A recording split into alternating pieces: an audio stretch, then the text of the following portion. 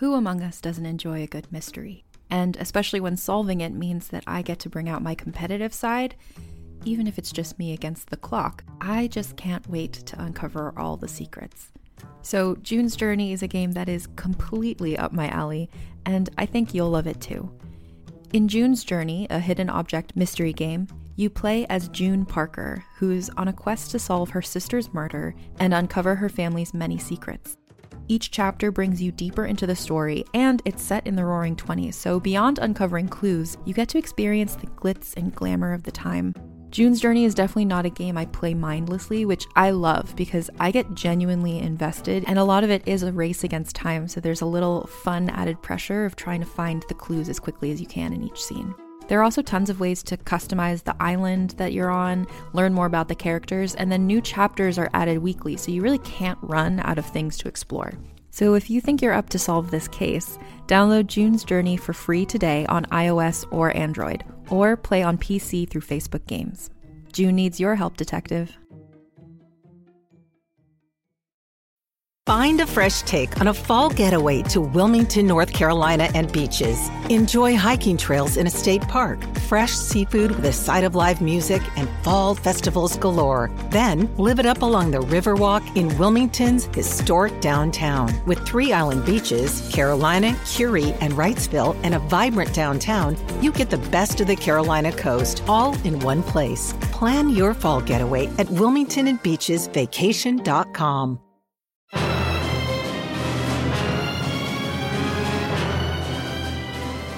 Hello, everybody, and welcome to the Cinefix Top 100, the endless secret government warehouse where we keep 100 of the greatest movies of all time. I'm Clint Gage, and joining me, as usual, the woman that drank us all under the table that one time in Nepal, Alex Stedman. Alex, how you doing? I'm good. I'd be curious to see if I could actually do that. We'll try it one day. We got to try it one of these days, next time we're in Nepal. And, of course, one of Cinefix's top men, Michael Calabro. How you doing, Michael? Good, dude. How you doing? Weird aside from me accidentally, aside from me accidentally calling you Michael, I think we're doing all right. How's Cal doing? Cal, you doing okay? I'm doing all right. I'm doing better now. Good. Well, very excited today to be digging into to this movie that I personally, it's an all-timer. Certainly, it's one of my favorite movies that launched one pretty all right sequel, another sequel that's incredible, and 2 others that we frankly don't need to talk about. But today we're going to be talking about Raiders of the Lost Ark, the very first Indiana Jones adventure. On a scale of 1 to excited, how excited are you guys to talk about Raiders of the Lost Ark? I wouldn't say that I'm excited to talk about Raiders. I have a lot of opinions and very recent opinions because I recently binged all the Indiana Jones movies. So I have a lot of thoughts on the Indy franchise at large. But I didn't really grow up with Indy much. And I think there's this weird phenomenon that we kind of see sometimes where if you grow up with the imitations rather than the classics, you kind of have an affection for the imitations. Like, I feel like The Mummy was my Indiana Jones. Not saying it's a better movie. I objectively don't think it is. But like, I grew up with The Mummy, you know? But still, let's talk about good movie. I thought you were going to say Benjamin Gates there for a second. the desert adventure part of your film appreciation was taken up by The Mummy. Yeah, it was. That was the sleepover movie. Listen, Brendan Fraser, come on. Harrison Ford's also great, but come on. Yeah, it's strange to go like, I mean, listen, Brendan Fraser, come on. When Harrison Ford is the other option. I know. I heard myself and then I caught myself. Yeah. Well, yeah, so listen, I mean, just the basics, the nuts and bolts of this movie. 1981, directed by Steven Spielberg, obviously. A screenplay by Lawrence Kasdan, produced by George Lucas, which this makes it like a murderer's row of new Hollywood dudes all working together on one movie. Like if Brian De Palma had been the second unit director, I guess it would have been more so. But this again, it was Indiana Jones. It was the birth of Indiana Jones and Raiders of the Lost Ark. So to just dive straight into the pedigree of it, I mean, it was great at the time. Made a ton of money that year. 9 Academy Award nominations. Got nominated for, let's see, best picture, director, cinematography, original score. Those were all nominations. It didn't win for score? No. That was my question. What? John Williams, I don't know who. Somebody look up who actually won that year while I rattle off the rest of these. The 5 wins that it did get, and deservedly so, I think, with trophies for art direction, film editing, sound editing, and, of course, visual effects. But not score. But not score. Somebody else won score. And it better be a great I'm finding this because piece of music. Like, score is... I don't want to get too far ahead of ourselves. I think the score is my favorite part of it. Yeah. Let's see. I mean, maybe at this point, I'm looking it up. At this point, now. John Williams had a couple of iconic scores under his belt, like between Star Wars and Superman, and it does have. Do you know what it lost to? Was it another John Williams score? It was not another John Williams score, but it is an equally iconic score. Like, I can't believe that there's actually, like, it lost to something that, like, you could debate what one is better, but this one is definitely in the fight, which is Chariots of Fire. Oh my God. Okay. Oh.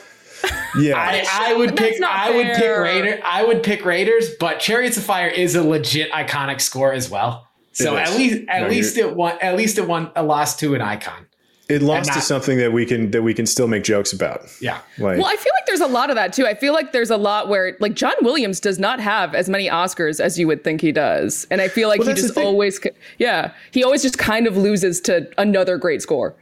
I mean, that's the thing about John Williams is, like, every time out he's going to do something great, and so it's like there's that idea of it's sort of his by default, unless somebody else jumps up to take it from him. But, like, at this point, Indiana Jones was his third more or less consecutive, like, super iconic between Superman, Star Wars, and Indiana Jones. What about Jaws? Jaws is in there too. Of course, he's just rattling off all-time bangers. And so by this point, it's like, no, we know you're good, John. We're going to give it to somebody else. I did look it up, and he has won 5, which is, more Oscars than most people. So I feel a little less indignant about it. It's a lot. It's a few Oscars. 5 as compared to the If they were handing out rings, he'd be moving on to the other hand at this point. But anyway, it didn't win score, but it did. One of the things that I'm sure we're going to talk about a lot later is the visual effects. Which it won, went to one of the guys involved, Richard Edlund, one of the founding members of ILM. So it's like these early day ILM guys are all bringing home hardware at this point. But Joe Johnston involved in that as well. He got the Academy Award that year too, because he was on the visual effects team. Don't forget about our boy Chris Wallace, who made the Fly happen. We talked. Yep. He wasn't on the visual effects team. He didn't get a trophy for this. He's makeup though, right? But he's yeah. So he's on the, I guess, special effects department. I don't know. Who knows? But so anyway, I mean, this is another movie that there's this crew in this time period that, like, the ILM guys, the Star Wars moving on, and they'll do Poltergeist the year after this, where there's a lot of similarities in the work that they're doing between Raiders and Poltergeist, especially like the ghosty stuff that happens at the end. But we'll get to all that later. But it's a really cool time for effects, for practical effects and visual effects, sort of hanging out together. But then there's a Steven Spielberg of it all. Mm-hmm. Yeah, I mean, this is a super fun era of filmmaking, I think, because there's a lot of people that are, like, going from project to project, whole teams of artists that are just kind of bouncing from one thing to the next. And then one guy goes and splinters off and starts his own company and then starts his own team. And those guys bounce from one project to the other. And there's, like, a lot of really talented people doing a lot of really cool work, right here before CGI takes over, kind of in the early to mid 90s, so. It's a rad time for artists, I feel like. I agree with you. I think that this is where, like, commercial cinema as we know it today was its probably most artistic. Yeah. And the other thing too, like, this, we might be getting ahead of ourselves. We'll talk about this more later, but I feel like so many of these guys are artists of, that aren't necessarily film first artists. Like, they just happen to be working on movies, but they're craftsmen of different trades that are being applied to movies in really ingenious ways, which I don't think we see as much of anymore. And I could be wrong about that, but there's something really nice and kind of old timey, frankly, about that, which is why I love this. I love the early 80s from, a filmmaking perspective. I imagine the early 80s had other problems, but I was too young. So the other fun thing about this is Steven Spielberg, because it's so easy to kind of like, yeah, he's always been in charge of everything. But like, if there was one vulnerable spot in his career, it was right in front of this movie.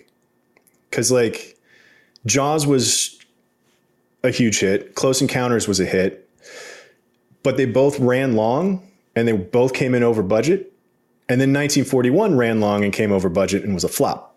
And so all of a sudden, like there was a little less patience for him, I think. And so like his whole goal with making Raiders, found some quotes from him like on set, since some behind the scenes stuff, is like his whole goal with this movie was to bring a successful movie in on time and on budget. Like that was item number one on the agenda for Spielberg, because like if there was a moment where he was going to have a little less sway, it was right here. Like he needed this to be on time, on budget, and a success. And he was like shooting from the hip. There's the quotes that I found was things like, him telling George Lucas, like, we're not doing 20 takes of anything, and we're not going to do like 16 feet of dolly track for this one shot because we're just not going to do it. And then like, I'm not going to stop down between and get that little piece of hair out of her face. And like, we just got to go. And he did. Yeah. And there's a handful of other, when we get to some other brilliant moments, I think there's a handful of other spots where you can kind of see that happening, which I think, it's that sort of kind of mother of invention sort of thing happening with like, they came up with some really, really sharp fixes for that mentality. And I think too, like I remember seeing that Spielberg actually wanted to make a Bond movie before he did Indiana, and then Lucas is the one who was like, no, do this.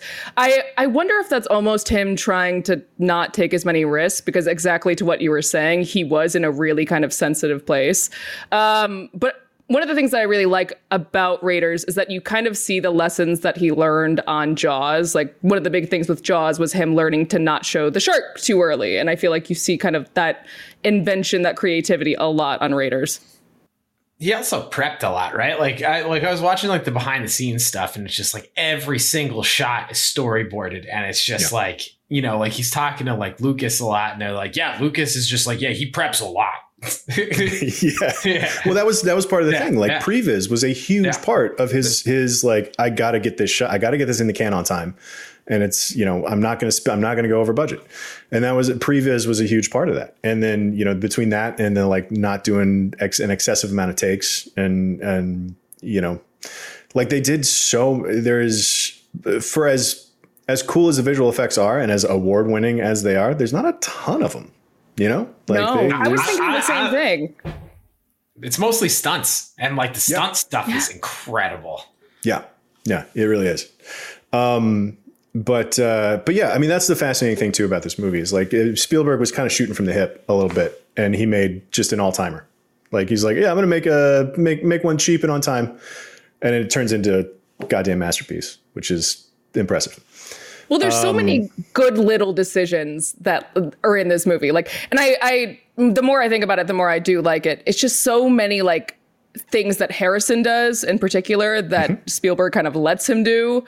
So much of the stunt work, like you said, it's just like so many little things that all just, it's great. Well, and just like the idea of surrounding yourself with talented people and saying like, I don't know, fix it. Which is, we've talked, we did a whole art of the scene on the Wrath of God sequence at the end. Cal, you did that last year. And like, just there's a sense of just like he just handing a pile of ideas to, Joe Johnston. And he's like, can I do whatever I want? He's like, yep.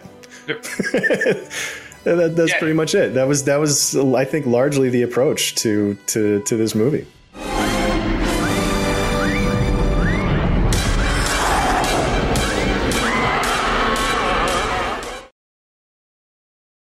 Lawrence Kasdan, he wrote the screenplay, story by George Lucas and was it Philip Kaufman was the other name, but Kasdan wrote the screenplay, and it seems like he did some really good stuff in the 80s. Like, this is... Yeah, if only he was doing real good stuff now. I know, right? That's what I said. He did some real good stuff in the 80s. Yeah, I mean, I think there was a...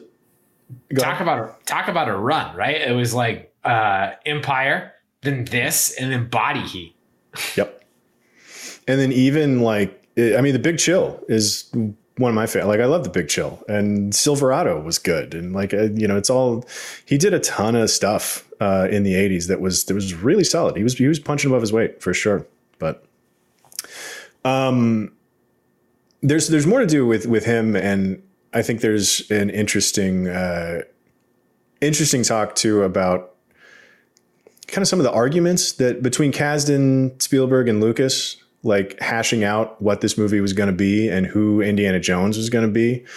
And I think, Alex, a lot of the small things that you like about it, that you're responding to, about the small little character beats and sort of the rough around the edges parts of this movie. Like, I think a lot of those, from what I can tell, a lot of those were from an argument that Kasdan won. Like, I think that there's a lot of, which we can get to some more of that too, because like you're talking about, Spielberg wanted to make a Bond movie, and there were moments that Lucas wanted him to be like a playboy, and and things like that. But like when they whittled him down to he's this guy that clearly feels pain, and he gets beat up, and he kind of he's able to kind of keep going.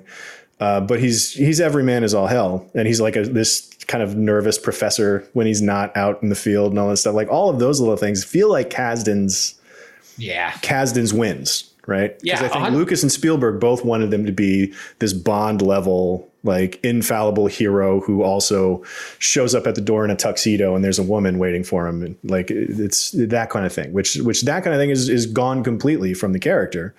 And he wasn't around for Temple of Doom, which is why he gets the white dinner jacket and the red, flower and all that stuff in the beginning of Temple of Doom. But I also think, to your point, that makes Karen Allen's character that much more special, right? Because like talk about being like the opposite of a damsel. And I mean, I'm sure we'll get into just like her just like ripping shots in Nepal, and then it's like, like, not only does she just like rip shots, but like she then fends off the Nazis, and like is never like, though she gets saved, she's never like the damsel, and like she holds her own again, like with Indy. And I think that's like, to your point, it plays better that Indy and her, like Indy isn't a playboy, that she's not just like the flavor of the week or like the flavor of the cereal kind of thing.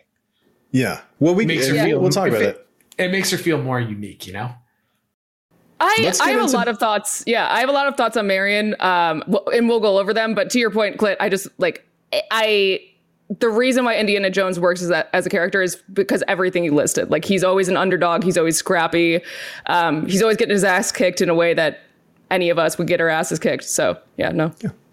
Pain and fear and like surprise, like all of that registers in also kind of a jerk sometimes. Like, there are so many times where I'd be like, no, he's not. And I kind of like that though. And that'll be the last thing we tease before we get it. The one little thing that we need to discuss about the pedigree of the movie is Harrison Ford, right? Like, I don't want to have that Han Solo versus Indiana Jones discussion, but like, I mean, is it because Harrison Ford at this point, particularly, and they still didn't want him. Like, Tom Selleck was supposed to be Selleck, had right? the part, yeah. And like George Lucas was like, I don't want it to feel like you're like my guy or whatever. Which that was part of the thinking, where he just didn't want Harrison Ford to also be Indiana Jones, but at the same time, like, who else? Tom Selleck. No, just the answer is no. Like, he wouldn't have felt as much like a guy. Been Harrison Ford. Yeah, like Harrison Ford. He feels like a really like he's someone who looks like a Hollywood actor, but he feels like a dude. At least in Indiana Jones, so he is someone who is as skeptical as any of us would be. And I think we shouldn't go into the Han Solo versus Indiana Jones thing, but you see so much overlap and so much of what he learned from Indy on Han, I think. Well, yeah, I mean, at this point, he had Star Wars and Empire under his belt. He showed up in Apocalypse Now for a minute, which was cool. But then after, it's hard to argue with him in the 80s. I mean, between this and then Blade Runner and Witness and Frantic and stuff like that. Like he was killing it in the 80s, and I think like. But this is the thing that unlocks that door for him. Yeah, yeah. In terms of his like trajectory. Yeah. Like Han Solo always made him a star for sure. And then also getting to be Indiana Jones was just it's insane. Like I was trying to think of a good modern day equivalent. And we do have, we have a lot of Marvel stars that are also, but like, I can't think of someone with more of a star-studded run, I think, than Harrison in this era. We have a lot of Marvel stars that can't carry their own movies outside of Marvel. Yeah. That's what I mean. Like they appear in a lot of stuff, but they're not the star that Harrison was during this time. Right. Tom Cruise, he could do that, right? Like, but I like. But like in Tom Cruise movies, I don't know. It's just not the same. I mean, no, he's not. No one's Harrison Ford, right? Because like Harrison Ford carried these like two franchises, and the third is like Jack Ryan, because like then Jack Ryan came in like the late. Is that just straight up the 90s, right? No, Patriot Games I think was late 80s. Yeah. And then Clear and Present Danger I think was because Clear and Present Danger was he was then you get into the Fugitive and Clear and Present Danger, right. And then he's starting to show his age a little bit in his everymanness in the 90s. But dude, 90s Harrison Ford still rips, man. Yeah, is when he started running. Harrison Ford runs as though he's in like 2 feet of water. Like it's this weird stomping, and he just looks so goofy to me whenever he runs in the 90s. Same deal with Air Force One. Like action, him doing action, it's like this crazy weird stomp, like he's running through water. It's hilarious to me. Next time you watch him run, just think about that. Mm-hmm. So that'll do it for the pedigree. Unless there's anything else in general you guys need to talk about with this movie before we dive into some brilliant moments here. I think we teased enough of them up front that we should probably start talking about them in depth. But let's start right up front with the beginning. This temple sequence. Talk about all the Jaws cues, right? You just don't see him as he's kind of like working his way through the jungle and through the jungle, and it's only when he has his like hands up that's like the face reveal. It's so cool. Yeah, it's a great character reveal. And for it to be, and I think this is the first hints of like what makes him so good as a protagonist is he's actually not a great dude. Like they introduced him like a bad guy, kind of. Like, I mean, he's all lurking in the shadows and you don't really know what he's up to. And you feel bad for the people that are following him because like, he's just like, he grabs a little dart and he's like, yeah, whatever. And then he's like, oh my God, this is poison. It'll kill us instantly. Like we're like, what? And he's just casually walking into it and bringing these poor people along with him. That's how we meet him. And then fending off a guy that's trying to shoot him in the back, which is crazy. I also watched this yesterday with my daughter, who is 8, which was this movie I've never not had memorized. Like I saw this movie when I was a very small kid, and so like there's no fresh way to watch this movie except with like my 8-year-old daughter, I think, which is kind of fun because this is a sequence when he turned around and walks into the light. She was like, "Oh, that was him this whole time." And so it was her first time. It was her first time watching it. Yeah. She's never seen it before. So she did have some interesting tidbits that I'll pepper in throughout this some of these scenes. But it was honestly illuminating to watch this movie with a kid who, number one, like being my kid, like I make her watch a ton of movies, so she sort of gets movies in general, but like she has no idea who Indiana Jones is. She has none of my baggage, and so like watching it was amazing to watch her respond to certain filmmaking things that this movie does so well. That's like that base level of like, this is a universal language of cinema that humans understand, like whether or not they have been to film school or not. Like, so the idea that she was surprised by this. She's like, kind of thought it was a bad guy to start with. She's like, oh, that's him? Like, weird. I like that a lot because I was thinking about kind of comparing it to the reveal in Terminator 2, where you figure out that Arnold is the good guy, but you would have that ruined for you if you had seen the trailers. I was wondering, like, if you had never seen anything about Indiana Jones, if you didn't know that Harrison Ford was the good guy, would you think he's the bad guy? And I kind of think you would. I mean, at the very least, for like 2 minutes, which is kind of cool. Yeah. For just a couple of minutes up front, or at minimum, like you would have known. I guess if you'd seen the trailer and you knew that this movie was coming and you knew that Harrison Ford was playing Indiana Jones, like maybe you just don't realize that it's when he turns around. I mean, it is a star turn and walk towards the camera, and you're like, that's Harrison Ford. I recognize him.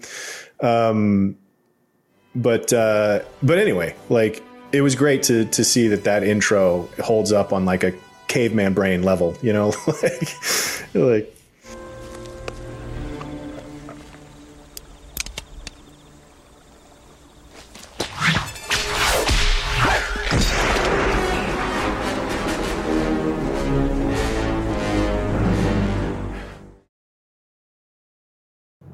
Yeah, not to get too ahead of ourselves, but there's two really good character introductions in this movie. I think Marion's almost as good. I really like her introduction too.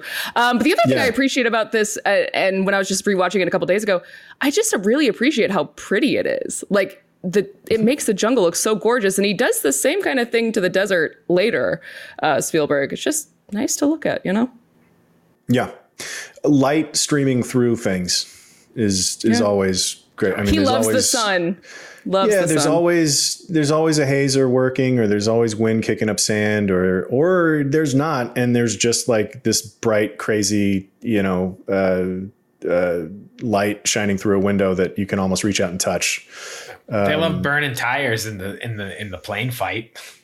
Yeah, exactly. Just fight. Like, how are we going to get smoke? I don't know. Set some tires on fire. But the rest of this intro, this temple sequence is, I think, worth studying. Like, this is another one that boulder chasing him is so iconic. And the way that they slow play the walk into it and establish every little thing that comes back later from the bag, the sand in the bag, and then you find out what it's for later, which is another thing that even my daughter was like, that's what that was for. So it's like making a meal out of a thing up front, but not talking about it, like visual cues. And then like it comes back later and you're like, there's so much of that in this movie there's too. There's so much of that. Like the burning the thing on his hand, like the way that they revisit that and it explains something that we saw on screen 20 minutes ago, but they don't, they just do it casually like that. And that's, but I love this scene. Forrestal. I had the thought too, watching this, that Forrestal, his competitor who died in the cave, like if this were Star Wars, Forrestal would have a Disney Plus series. Like I kind of, if he was a contemporary of Indiana Jones, I'm sure he's got 20 years worth of adventures that we could see, Well, they make it seem like he's going to be the main villain of the movie, which is another thing I like. And then he's just, nope. But I also, one thing that I found out when I was just kind of like looking stuff up. So, when they have the tarantulas on the back, this is not a torf. I'm not blowing a torf. Apparently, did you guys know that tarantulas are cannibals? They eat other tarantulas? They eat other tarantulas? They eat it. Yeah, so they had to separate all the real tarantulas by fake tarantulas so they wouldn't eat each other. Anyway, that's just a fun fact. Huh. Yeah, so when you see them on their backs, yeah. Yeah, I knew that they're not like poisonous or particularly dangerous for us. They're just big and hairy and terrifying to look at. Yeah. But no, I didn't know they were cannibals. Crazy. Yeah, they don't have to worry. You don't have to worry about us, but worry about them eating each other. Yeah. I do think by the time everything's going nuts, like the amount of stuff that you learn about Indiana Jones in all of this action is also and this is the first instance of seeing him, like you see how capable he is going in and out. And then when he jumps across the thing after Alfred Molina, ditches him with the whip, and he's grabbing onto that root and then he slides back, and that he's like, yeah, he's smiling because I got it, I made it, and then he slides back with the root. It's like that's that first moment of like, oh, this guy knows he's in danger and he knows he's in trouble. Like that's Spielberg really knows how to like extend those moments, right? You know, just like, is he going to make it or not? Right. Like the other moment of that, and like from that scene that I always think about is when Indy is about to grab the idol. My like favorite Alfred Molina shot of all time is just as like the slow dolly in, like so close. Yeah. And then it cuts back to Indy grabbing the idol. And it's just like, it even, I think it mixes in a pan past some of the faces carved into the wall that the arrows are shooting out of. And and just like to prolong that moment, just like the pregnant anticipation of almost getting the idol is so good. And it's replicated later too in the escape, and how they could just extend these moments of tension for like an extra beat that adds so much to like the quality of the filmmaking, you know?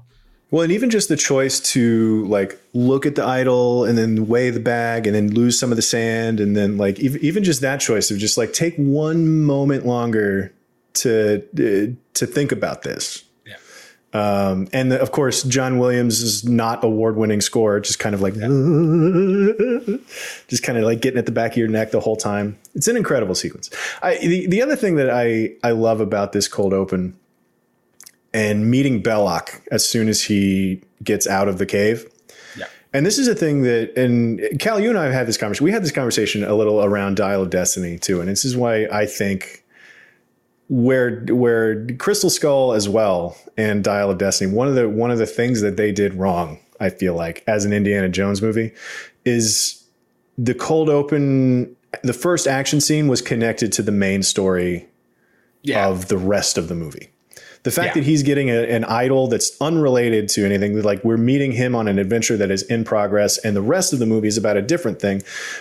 So like there's no narrative lifting that has to happen. And so it is all character stuff. Right. Yeah, it's all vibes. So, you know, this is it's all we got to meet Indiana Jones. We got to get a clear idea who he is. And then we get to meet Belloc, right? We get to meet his rival. And then we know that. And when Belloc comes back later, we already know who he is. We don't have to meet him. So like characters, dynamics, and vibes, to your point, like that's all the heavy lifting in these cold opens. And there's zero story being told that's going to be relevant after we get back to the world. You know, they did that in Temple of Doom. He was on a completely other adventure, and that's how he meets, Willie. And then we get, it's more of a straight line because there's like the plane crash or whatever. But it's the same deal with Last Crusade as well, where the cold open is him as a kid, and it's a different adventure. It establishes a couple of things. It establishes like his hat and sort of the guy that he's impersonating for the rest of his life, and then also his dynamic with his father. And so it's like those are the two important things about that cold open, which I think once. The cold open of Crystal Skull is him finding the Crystal Skull, and the cold open of Dial of Destiny is him finding the Dial of Destiny or whatever, which is like, it doesn't work quite the same. Yeah. I actually didn't even put that, not to talk too much about Indy at large. I think that is one of the things that really bothered me about Dial of Destiny, and it just went on too long. But what I like about this is that it's quick. I mean, how long does this last? It's like maybe 5 minutes, if that. No, it's longer than you think it is. Because don't forget, it feels really quick. Because you also have to outrun the boulder. Yeah, he flies away with Jock 12 minutes in, almost 13 minutes in. God, it moves so quick. Well, it's extremely well paced, right? And there's all these different segments because it's just the reveal. Then they have to traverse the stuff that's like semi-dangerous. And by the way, the use of like decomposed skeletons in this movie are so good. They always pop up in spaces. So like, you see them as they're coming in, so it's dangerous. And then there's like the moment of like right before the climax, which they really extend, of like grabbing the idol. And then they have to run back through all the things that they teased with the boulder that you didn't even realize was a thing. So that adds all that drama on top of that. And then once they successfully navigate that, then it's running across the hills, start the plane, And then like you gotta have a conversation with Belloc in there in the middle. And then he has to, a lot does happen. Yeah, and then he has to throw the fishing pole. He's like, oh shit. I love Jock. I wish we got more of Jock. I know, I was thinking the same thing. I'm surprised that we didn't. He's great. Well, also to that point, Cal, you brought up Alfred Molina, his film debut, and then Alfred Molina does so much heavy lifting without.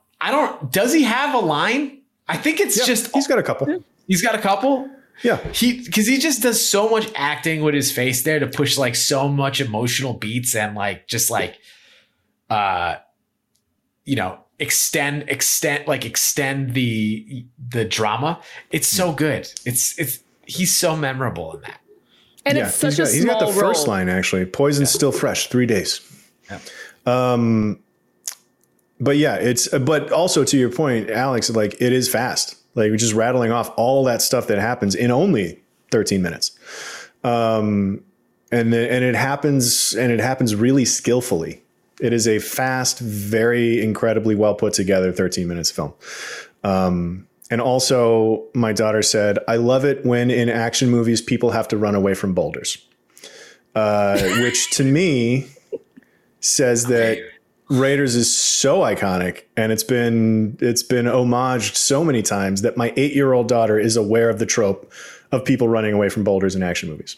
Well, that's the funny thing about this scene too. Like that's the scene that you think about when you think about Indiana Jones. I don't even think it's the best part of this scene. I think him kind of jumping out of the room with the gold statue is kind of the best part. The boulder is great, but it's crazy to me that became the iconic iconic image behind it. And where it's placed in the sequence though too is like it's just like, oh, what now? And even that look on his face too, when he like turns around and sees it, he's like, oh God. There's just one more thing that we weren't prepped for. We were prepped for all the darts. We were prepped for the thing that got Alfred Molina, the jump over the little the pit. We were prepped for all of that. We were not prepped for the boulder. Also, so like the boulder is a thing that's like, oh God. Now here's another thing. Also, that may be just like one of the most exquisitely composed shots in the movie, right? Like it is very cool. It is designed to be a poster. It has like multiple layers, right? And it's like a nice wide shot, but it's a low angle shot. So not only is it looking up at Indy and you get the profile of his face, so you get to see his back turned, but you see enough of his face that like the horror. And then there's this just huge friggin' rock that's just rolling down, and it's just like, well, what do you do? It's so good. There's a reason why that's like on posters. It's so iconic because it's so dynamic and it instantly conveys drama. And to Clint, your point about like, but to your point about it being like, oh my God, another thing. I think when, Harrison lands and you see his face after, I think that's where you first see that moment of, oh, he's tired. Like, and you see that throughout the movie, especially at the end, after he's had like event after event. But that's really where you like get it set up. I think that like, he's a dude. He's not a suit. Like he's wary, from the jump, from the beginning. Cause even like him, like pulling his gun out to hand to Belloc, like he looks in pain and he looks tired. And that's how we meet him. Like, and this is well before it's not the years, it's the mileage. The line. I was going to say it. Yeah. But that's been, we've seen that on him and in his energy for the whole movie up to that point. So, but then the other thing too, that makes this, and this is not a thing that may register for anybody but me, but the fact that we more or less hard cut from this adventure to him being a nervous professor. I love this scene too. So great. So like that minute 13 to minute 14, all of a sudden he's got his glasses on. He's trying to remember how to spell Neolithic. And then he's like, after class, he's got his papers and stuff and he can barely carry them. And he's like, what do they want to talk to me for? Like he's this nervous, kind of nerdy dude all of a sudden after what we just saw him go through. And it's like to juxtapose those two halves of Indiana Jones so immediately like that, I think is another thing that makes that whole open even better. And you kind of learn his weakness in that opening scene, because not that it's subtle, but the snake in the plane, again, another payoff paid off later. Yeah. Yeah. Literally like screaming, I hate snakes. Yeah. Oh, that's just Reggie. Oh, that's just Reggie. Reggie, what a great name for a snake. The Adventures of Reggie and Jock needs to at least be an animated series. That would be adorable. There's a big snake in the plane, Jock! Oh, that's just my pet snake, Reggie! I hate snakes, Jock! I hate them! As a podcast network, our first priority has always been audio and the stories we're able to share with you. But we also sell merch, and organizing that was made both possible and easy with Shopify. Shopify is the global commerce platform that helps you sell and grow at every stage of your business, from the launch your online shop stage all the way to the did we just hit 1 million orders stage. Whether you're selling scented soap or offering outdoor outfits, Shopify helps you sell everywhere. They have an all-in-one e-commerce platform and in-person POS system, so wherever and whatever you're selling, Shopify's got you covered. With the internet's best converting checkout, 36% better on average compared to other leading commerce platforms, Shopify helps you turn browsers into buyers. Shopify has allowed us to share something tangible with the podcast community we've built here, selling our beanies, sweatshirts, and mugs to fans of our shows without taking up too much time from all the other work we do to bring you even more great content. And it's not just us. Shopify powers 10% of all e-commerce in the US. Shopify is also the global force behind Allbirds, Rothy's, and Brooklinen, and millions of other entrepreneurs of every size across 175 countries. Because businesses that grow with Shopify. Sign up for a $1 per month trial period at shopify.com/realm, all lowercase. Go to shopify.com/REALM now to grow your business, no matter what stage you're in. Shopify.com/realm.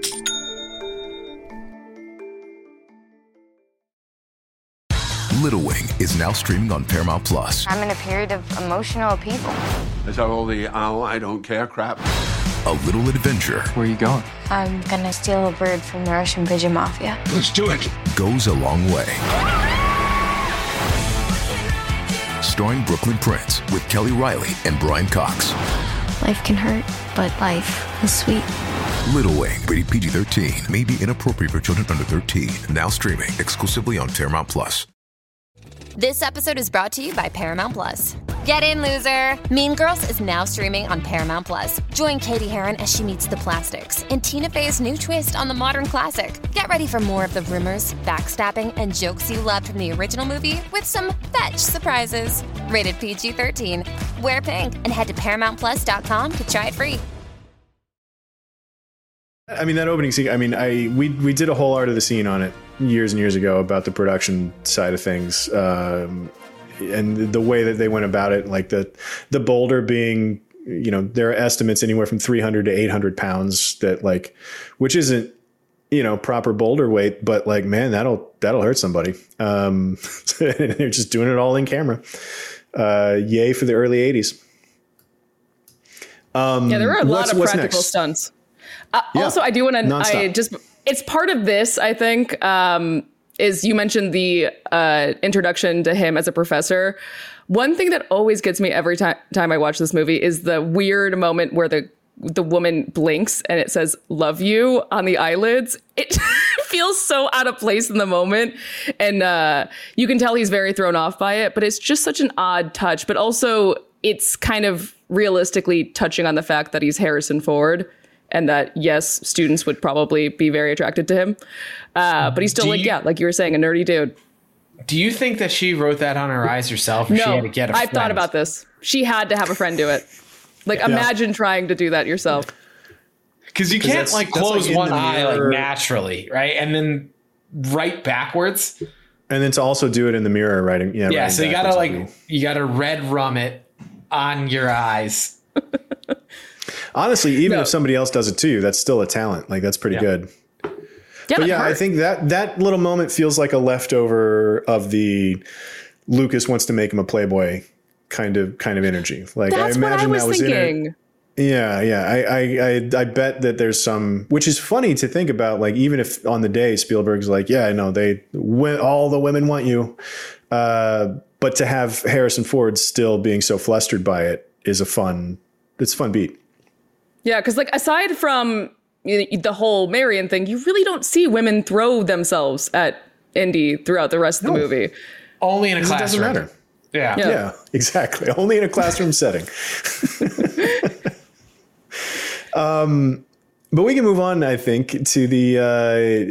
There's just one. I think you mentioned it earlier, Alex, about the fun little moments that are all kind of built into this, which I flagged a couple too in this meeting with the government, the G-men, Porkins from Star Wars, soon to be Eckhart from Batman, but. There's those. So this is the scene where he's describing what the arc is, where they come and they tell like Ravenwood was in a Nazi communique, blah, blah, blah. It's a lot of very dry expository stuff, right? It's just explaining things and it's flipping open a book and he's literally drawing on a chalkboard. Like, here's what it is. But it's there's a couple of moments in there that make this scene really, really sing to me. And one of them is there's a cutaway to Porkins, I can't remember what his name is in the movie. But he says something and then he like eyeballs Indiana Jones a little bit. Like he gives him a look up, down, like, I don't trust you. And then you can see Indy, and not even a reaction shot, but you can see him in the foreground of the shot of Porkins, like reacting to it. And there's these moments of like, it's those character building tiny little moments. There's another one in the same scene where Marcus Brody's looking at him and just beaming with pride as he's explaining what the Ark of the Covenant is and what the city of Tanis is. And he knows all of this stuff back to front. And Marcus is sitting there like with this paternal kind of glow on him. And it's those tiny little moments in this scene that is literally just exposition explaining the stakes of the rest of the movie that are really engaging. Yeah, there's like a lot of, I think even within the two government guys, even though they are very distinct from one another, they're very different in their temperament. One's a little more like willing to kind of put up with Indy where the other is not. And it's like, they didn't need to do that. It's just nice. It just builds it out. Of them too, right? Yeah. Because he's like, didn't you guys ever go to Sunday school? And one guy's like, well, I but then I also wonder if that was discussed in Sunday school. I don't know. I didn't go to Sunday school, but the Ark of the Covenant? I don't know. Depends on which Sunday you went, I suppose. Nah, that's not any catechism. Yeah. Or at least not for Catholics. But I do also, when they introduce the Ark of the Covenant, that is when you first get like, because John Williams, of course, has like he has themes for each and everything, and that's where you first get that Ark of the Covenant theme, and it just really struck me upon a rewatch. Mm-hmm. Yeah, the way that John Williams uses stings in this score is really something else, which I'll go ahead and skip ahead to quote my daughter again on one. When he gets on the plane to head out on the, and we see Todd like is on the plane with him. And I asked, or Frankie said, well, who's that guy? And I was like, well, what do you think? And she's like, well, he's a bad guy. I'm like, how'd you know that? She said, well, because he was peeking above a magazine and that's always suspicious. And then also the music was kind of scary. And I was like, yep, nailed it. That's exactly. That's the point. That is exactly what it is. Like, my 8-year-old was saying like, well, it's always suspicious when you peek over a magazine. It's like, sure is.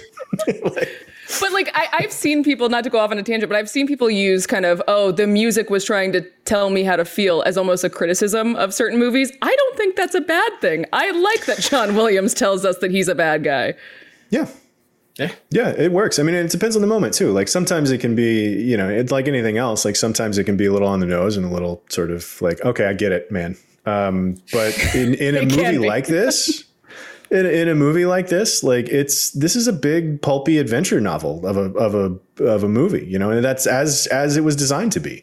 And so like having that blah, blah, blah, like when the bad guy shows up, it's like, yeah, no, I get it. He's a bad guy. And now I'm worried about him because there's a bad guy sitting 2 rows behind him on that plane where they're handing out champagne. It's like, God, travel used to be so much better.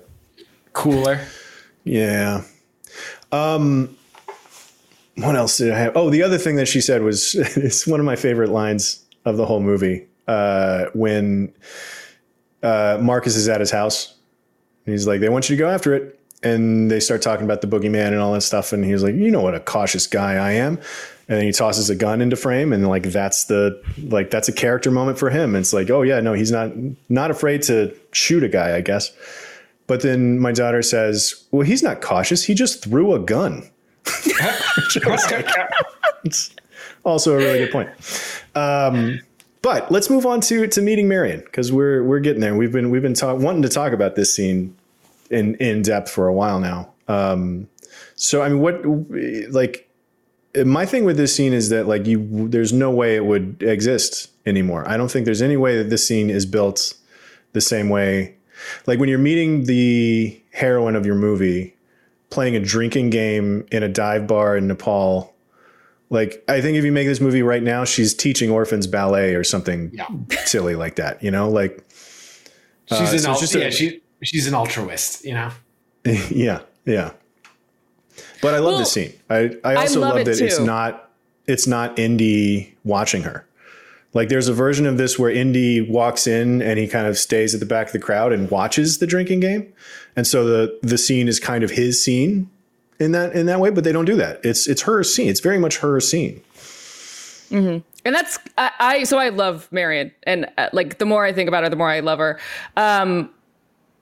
But to your point, like, this is truly, truly, truly our introduction to Marion. I don't think she is mentioned at all. Ravenwood is mentioned, but Marion is not. We don't know who this woman is. There's that moment between Indy and Marcus where he's like, "Do you think she'll be with him?" Oh yeah. We get a little bit of they've got a history. Yeah. But that's it. I don't, you know. Yeah, but you kind of immediately. The least of your worries, Indy. That's right. You're right. Sorry. Again, this movie has never not been in my brain. So. No, but she is almost introduced not as, I don't know. One thing that I like about Indy is that he's kind of a scumbag, and this kind of introduced is also kind of a scum.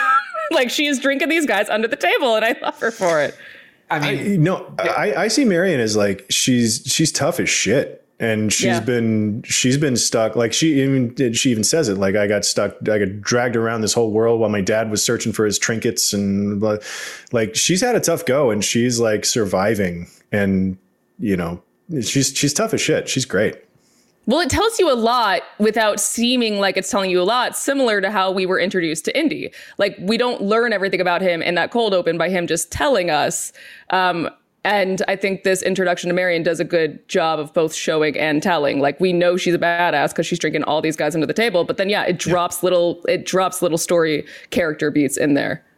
Yeah. Also, correct me if I'm wrong, but I'm pretty sure it also very subtly implies that they got they started their relationship in a classroom. I don't know about the classroom, but she was very young. I've also read that Lucas wanted her to actually be younger, and this is another one of those, like when they were developing the thing, it was just like, yeah, no, she was 12. And it's like, whoa. But I think she was very much too young. Yeah. I think she was roughly like 15 or something. Whatever the math is. Yeah. You know, she was a child and she was in love and all of those things that she says. And his reaction to that was like, you knew what you were doing. Which God, he's such a jerk. He makes me so mad in this scene. But I think that's why I like Marion so much, because I'm just like, oh my God, just kick him out of your bar already. I hate him so much. But despite the ick factor of it, I think that's kind of why I appreciate this first scene between them, because you get so much darkness out of it and so much resentment. Like she really, obviously they're still attracted to one another, but she's has total reason to hate him. Yeah. They're starting out at odds too. And I think also it does a couple of things for me. It's one of the reasons why I think this movie so, number one, the fact that Indy is at minimum a jerk. He's super flawed. Like there are no bones about it. He's a very flawed guy. In terms of the hero of our movie, he's kind of a jerk. He's jealous. He's a big baby about a lot of things. And so not only are we presented with the protagonist that is very rough around the edges and very flawed, number one, the other thing that it does is I don't mind seeing him getting punched in the face. You know, like part of Indy's appeal is that he's a guy that, you know, he always gets back up. Like he gets his ass kicked and he gets back up and he's often doing the adventure, but you can see the pain registers and we see him struggling and all of that stuff. We see him be afraid. Whereas like, I think part of the other side of this character, the part that would get into an inappropriate relationship with a girl that's way too young, he kind of deserves it. Like there's a weird amount of like, no, you should probably get your ass kicked a little bit. Like, this shouldn't be easy for you, you dick. Like that. It's that kind of, there's a little bit of that Marion and Indy's relationship kind of injects into watching him get his ass kicked for the rest of the movie. For me, anyway. Well, I will say that no one gets their ass kicked quite like Harrison Ford. He's just so good at taking a hit and registering the pain, like you said. But it's also like what we see in this scene is consistent in regards to Indy's character. It's not that he doesn't care about Marion, but I feel like his mind is always on the artifact. And you see that, you know, later when we get to the desert and he kind of leaves her in the tent. But it just sets the stage for so many other things that happen throughout Raiders. And again, toward the end, when he doesn't blow up the Ark, he can't bring himself to destroy the Ark because he just can't. And Belloc knows him better than anybody else. He knows that he's not going to do that. But so yeah, his first priority is he's an archaeologist, and everything else is kind of tied for second place. But I do, and also the rest of this scene. Any more to do with meeting Marion? Because the rest of the scene, the fight scene that follows, I think, is also really cool. In that, the one thing that I always love about it is that there is no John Williams. There is no music for it. Like it builds and builds and builds, and then it cuts out, which is always kind of when that works. Like it's when it, you know, I feel like a lot of action sequences will do that, where it's like the score goes away and all you hear is sounds of the car chase and that sort of thing. Sometimes it works and sometimes it doesn't. But when it works, like it's a really fun effect.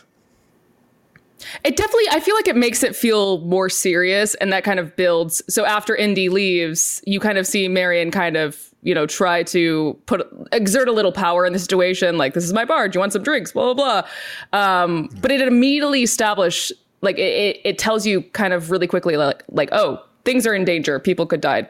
This is a serious situation. Yeah.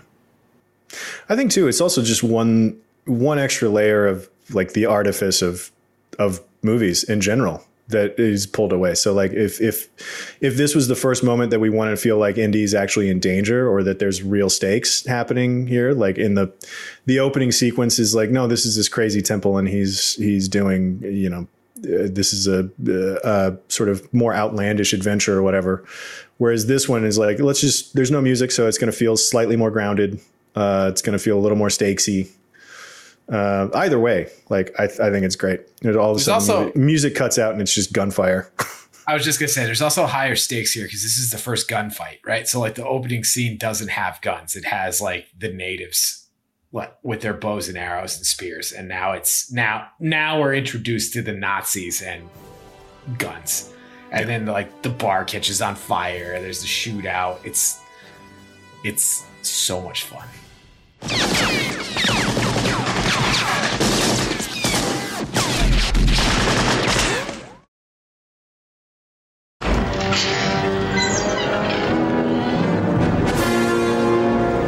Good evening, Fräulein. And Tot. Yeah. Tote. How are we going to say it? Tot. I think no. Tot. Oh, Tot. Let's go with Tote. I can roll. Let's go exactly halfway in between. Tot. But he is an incredible villain. Like I love everything that he does in this movie. He looks like a little evil Rick Moranis. Yeah. And even and by the time we get to the end and he takes his hat off and he's got no hair, like it's so great. Well, kind of the to scene what we in were the saying. desert where he pulls out the coat hanger that looks like a torture device, and then we realize that he's like, that to me is the whole movie. Like it's one of those. This is why I love Raiders of the Lost Ark, is because we think he's pulling out like some sort of weird torture device, but it's actually a coat hanger that he hands to one of his guys to put his jacket on. It's perfect.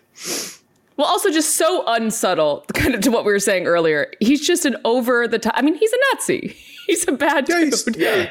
I mean, this movie trades in archetypes like so thorough. Like some of these guys are just cartoons, you know, like they're broad strokes. Like we're not gonna be super, you know, Indy and Marion are the two sort of grayest characters in the movie. Like there's some subtlety and there's some sort of shiftiness to their dynamic where everybody else is just like good or evil, full stop. I would argue too that Balak has some interesting layers. Like he's obviously not a great dude. He's stood by a lot of Nazi stuff happening. But yeah, everyone else is a cartoon. And there's so much of that in this movie where like it's cartoonish, but also dangerous, but also people are possibly dying, but also, you know, it's a little silly sometimes. Yeah. What other moments we want to talk about, guys? Cal, you got one? Yeah. Let's talk about let's talk about the once like they get into it, you know, and they're back in Tunis and the fight in the streets of Cairo. Cause that's like I love that one. That's like that's a multi-prong design fight. And the best part is like, what's so great about that scene too is not only like is it really well designed, but like the climax of it is serendipitous and not in the script. Yeah, the high point of it. Yep. Yeah. So when he's shooting the swordsman, when he shoots the swordsman, that was improv on the day because Harrison Ford was sick and he couldn't actually go through with the fight that they had choreographed. Yeah. Oh. Yeah, he was too, he couldn't do anything physical.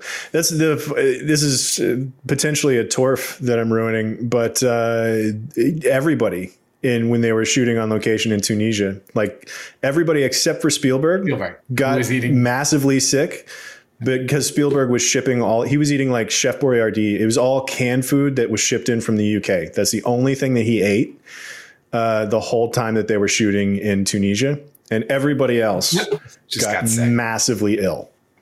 I couldn't help myself. I found some fun things that I actually filed under Torf in my notes here. So when we do get to Torf, I've got another fun one about that if we want to. We might have extra Torf today. I don't think we blew any Torfs just now. But that is so funny that wasn't in the script because it really struck me as a great moment because there are so many moments like in a lot of action movies where it's like, just shoot him. Like, are we building up to a fight right now? It was like, and he heard me. It was like, oh, shoot him. I think this moment has a lot to do with that. You know, like this is such an iconic, such a great moment that is just burned into our pop culture memories at this point. That I think a lot of frustration, like it sort of raised the bar for other, like now every movie has to have an insert of a guy getting a gun knocked out of his hand. So it's like, okay, well, now we know that it's just like as cell phones caused the problem for writers of just like, well, how am I going to strand these people with no way to contact the mainland? It's like, well, I got to make an excuse for their phones. Like we got to put a dialogue in there that says, well, I don't have any bars. What about you guys? The storm knocked out the power. Yeah, exactly. Like it's one of those, like we have to write to excuses now, you know, it's like, but the hell with it. Just set it in the 70s. I don't want to mess with cell phones. The gun part is also nice too because he really sells it. Like there's that shrug, and he's like, and they pull out so because it was so real. Like, it was 113 degrees in the desert, and he had diarrhea, and it was just like, I don't know if I can do this. And, like it's so funny. Man, there was a lot of. Again, we shouldn't get too much into. There's a lot of roughness. They were in the desert. I read somewhere how much water they shipped to set. It's insane. Yeah, it was tough, I'm sure. But I mean, again, like it's the same deal as Jaws. You know, there is the shark broke, and so you do it a different way, and that way wound up being better. You know, like it's one of those happy accidents that like it's easy to kind of be like, well, you know, the shark broke and he kind of accidentally gets credit for it, or Harrison Ford was sick and he accidentally gets credit for this being a cool scene. It's like, well, you got to be savvy enough to realize like the happy accidents when they show up, you know, you got to be able to say like, no, actually this is better. Or like, you got to be smart enough to say, well, how are we going to do it if the thing that we're doing, especially because he was in a hurry on this movie and he wasn't going to lose a day to let Harrison Ford get over, you know, a stomach virus. So the other thing about this scene too, it really makes you think Marion died. especially with the music cues. And honestly, I don't know how she didn't die. And I know we're not really supposed to think about it too hard, but it really seemed like she did. But if you didn't know any better, this is where it gets really high stakes. I mean, the what we think is the female lead just died. She didn't, but yeah, it's one of those things that it doesn't really matter. Like if this movie is just not for you, if that's the kind of thing that you're worried about, it's one of those things. But I do want to, like, in terms of stuff that might be considered a lamp bump. This action sequence has a couple of them for me, because if we can just nerd out about maybe the most underappreciated person on any given film crew, particularly back in those days, the focus puller. Yeah. I thought you were going to say the Nazi monkey. Nope. The assistant camera, the guy on the camera team, whoever was pulling focus during this sequence, because there's a shot where he comes tearing around the corner into an extreme close-up of his eyes, and like nailing that focus is incredible.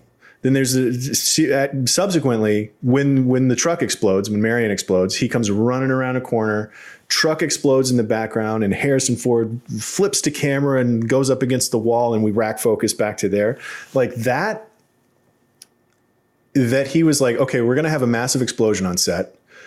And also our main actor is going to run around a corner, and then on a dime, as the truck explodes, turn to camera. You're going to pull your focus about 75 feet, like from the explosion in the background to a close up of Harrison Ford in the foreground. And we're exploding a truck, so we can only do this once because we also have to hurry. Like that is the nailsiest ask for a crew that's also all sick in Tunisia in 114 degree heat. Like that you decided to cover that sequence that way is to me a bump of the lamp, because it's like you could have done this an easier way. Like you could have cut your crew a little bit of slack, but whoever that focus puller is incredible. I dug around and I don't know. Obviously, I don't know who it was, but through the credits, I picked a few names that it might have been. One of them, a guy named Robin Vigeon, was an assistant camera on Raiders. He went on to DP a bunch of movies, including The Fly 2 with our boy Chris Wallace. Hey. So I'm rooting for it to have been Robin Vigeon who pulled that incredible focus in that sequence and earned himself a lamp bump award for this episode. He gets it. I'll give it to him. Yeah. Assuming it's him. It might have been some other people. But I also imagine like Spielberg watching the dailies that night and that shot being soft. Like, thank God. And then that guy never working again. Well, not to harp too much about Marion and Indy too, but this is also a great little character builder for them too, because actually you get one of my favorite little moments in the movie where it's like, it's a date, you eat it, and she's pretending that the monkey is their child, and just like a nice little bit of humor in addition to how great the stunts are, how well it's shot. Do we want to talk just about like the art direction and stuff like that? Like, like when they get into like when they're trying to discover where the Ark is and the length of the staff, and because like they have to be there right when the sun goes down, and it's just like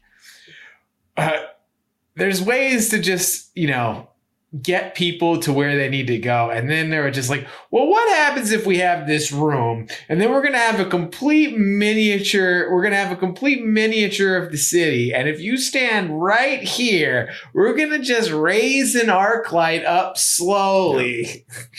So the light goes through and hits. I love the way the sun moves in that scene. It's great. I'm telling you, there's a lot of sun work in this movie. It's like Spielberg really thought about it. For sure. Even like the shot where like they're just, it's like the foreman is walking across like the top as like the excavators are just like, hacking away in the sand, and the sun is like slowly coming down behind them. Like those first couple of shots of them showing up in the desert, there's those long tracking shots with just hundreds of extras in the background and set deck all the way to the horizon. Like some of that desert stuff looks incredible. But I do also love that map room sequence, because like it's also kind of a microcosm of everything else that they do in this movie, in that there are 3 different things happening that are stressful. Yeah. You know, it's just like, I gotta get to the map room and I gotta find out where it is. They're digging in the wrong place. And then like, it's, while Indy's he's making the calculations, he's wiping sweat off his brow, he's doing all this stuff. Meanwhile, like Sala gets, sidetracked by the Nazis, and he's got to regroup and figure out a different way to get Indy out of the hole. And like every little thing in this movie, there are 4 things going on that are going to cause problems. Maybe it's crazy. Which, by the way, Sala, one of the all-time great sidekicks. Oh, fantastic. John Rhys Davies. Yeah. I don't think we've talked about him yet. No, he's just the perfect amount of friendly, but also like, I feel like you could see that he has his own agenda. No, perfect.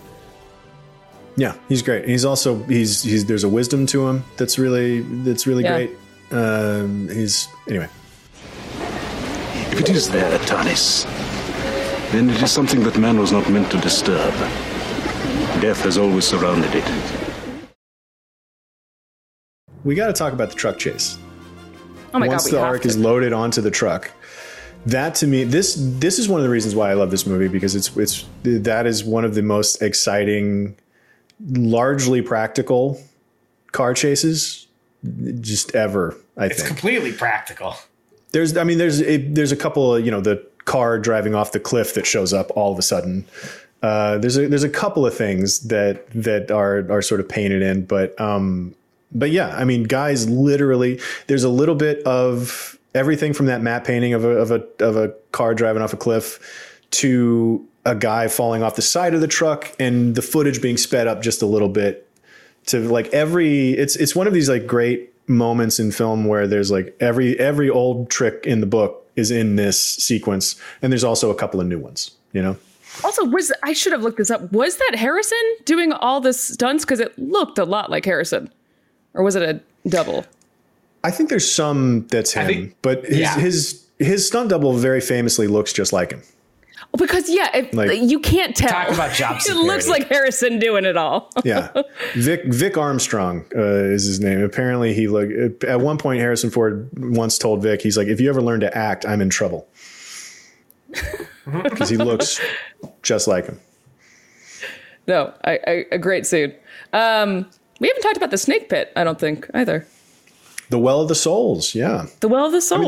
I mean, it's hard to talk about this movie without talking about the entire movie. We should have just done a watch along. It's because, I mean, so many snakes, just snakes all over the place. And that's another great example of let's make this last as long as we possibly can. Because it is a slow moving scene. But it's tense the whole time, because meanwhile, also we keep cutting back to the tent where Belloc and Marion are getting drunk and she's thinking about trying to escape. But that sequence takes forever and it's tense from start to finish. And it's also, you touched on the great like clothes hanger thing that Tot does. But I think that's where the tent scene is where you really get to know Belloc, and that he's, you never quite know if he's pretending to be a gentleman. But I think he has a genuine affection for Marion. And that's why I think he's one of the, I would say, better indie villains, because he's not just a cartoonish. He's not like Tot, where he's just cartoonish and yeah. I think in his way he has an affection, but it's not a pure because affection. ultimately he's not all that broken up when she gets tossed down into the Well of Souls with Indy. He's like, this was not plan A. Sorry. Yeah. But I think he genuinely enjoys her company in a way. Yeah. Yeah. For his part. I do think their escape from the Well of Souls is also funny. It's one of those things that it happens every now and then in movies where by the time they get out of there, he just shoves one rock kind of out of the way and then they climb out. He has to break through. He has to break through a wall and there's a bunch of terrifying skeletons and all of that stuff. But like ultimately, it's just like he's shoving part of a wall that's already been excavated out of the way, and that's how they get out. Which is just like, you guys were so close to the Well of the Souls. It's not terribly hidden at this point. So. Yeah, I mean, like the entrance to an entrance to the Well of Souls is just like right at the end of the runway. Also, just right around the corner next to the plane. Yeah. Yeah. And also, like, how light is that rock that one man could just like shove this like huge stone out of the way and be like, bloop. And there's also a wide shot of them climbing out of that rock where you can see a guy. It's either like a guy asleep, like right underneath where they're crawling out, or like maybe there's a deleted scene where he had to punch the guy or something like that. He's unconscious or something like that. But there's a dude just on the ground next to where they're climbing out of the Well of Souls, which is just like, I don't know if it's just a guy on break or something like the point is like, they do the same thing in Fellowship of the Ring, right? When they're after Gandalf falls fighting the Balrog, they just walk up a flight of steps and then they're out. It's like, okay. Anyway, let's go straight to, listen, there's so much to this movie that's incredible, but let's go straight to the Wrath of, oh yeah, go ahead.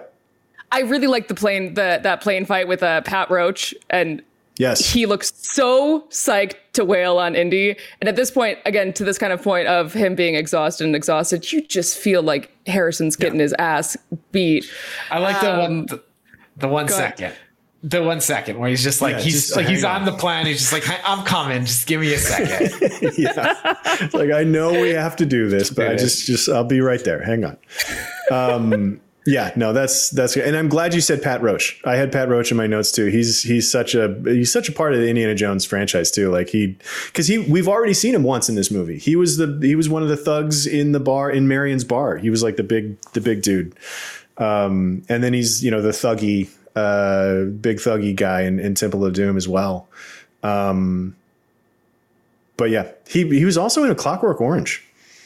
Like he was in A Clockwork Orange and Barry Lyndon. He worked with Stanley Kubrick before he did either of these. So it's kind of fascinating. But can we move ahead to the Wrath of God sequence? Yeah. Let's do it. Because this is so cool. And I think, and Cal, last year you did an incredible Art of the Scene on this whole, like we got to talk to a whole bunch of the main players. We talked to Joe Johnston and to Richard Edlund, and it's a really cool piece. But like this scene is worth talking about over and over again. Yeah, of course, because it's incredible. There's so much done, right? Like, I mean, I've spent so much time focusing on the face melting part of it, but there's so much more to it than the face melting part of it. And like, cause even like the way that they used, like they had to strap like lights to the chests of the Nazis so they could get that, like the chain link effect, of the lightning. And then they had to make like clay molds of the apparitions and then do like double photography to get all that stuff to work, and like optical printing, all of that. Like they had models swimming in tanks to be the ghosts and filming them that way, and then having them swim in reverse so that their hair was flowing different ways. And like everything they did about this scene was incredible. I also love it. No, I just love that, Alex. There's only 3 dudes that get their faces melted, and the others are just taken out quick by lightning. But it's like, no, something special for you guys. Well, they all get their own special death, right? One of them like implodes, one of them explodes, and then there's the face melting. But because they were the 3 proper antagonists, right, of this movie. Like they all needed their own special way to die to feel good about the end of this movie, Yeah, you couldn't just like strike them with lightning like all the other Nazis. No, you needed to draw it out. Yeah. Also, the face melting is so cool, and they put so much time into that. Like just building all of those like wax faces just to like sit there with a propane heater and just like let it melt for like hours. Yeah, so it was Chris Wallace who also actually invented a new kind of wax material, like a type of like dental paste or something like that, right? Which was like they built a model of Toth's head, and then they built layers underneath it of all this different stuff that can melt in different ways and with different viscosities. And they put like string in between the layers so it looked like veins and muscles and stuff like that. And then they just sat there for what did it take? Like 10, 11 minutes, something like that, to just blast this thing with heat until it all melted. And then they speed ramped it up to where it happens in, seconds. Yeah. Spielberg's favorite shot in the movie. In a movie that has so many amazing shots, that's his favorite one. And rightfully so, because it's, there's also the great sort of kind of real world context to that scene where nobody on set knew what was going to happen. Like they shot all of that stuff going like, yeah, it's scary. Be scared.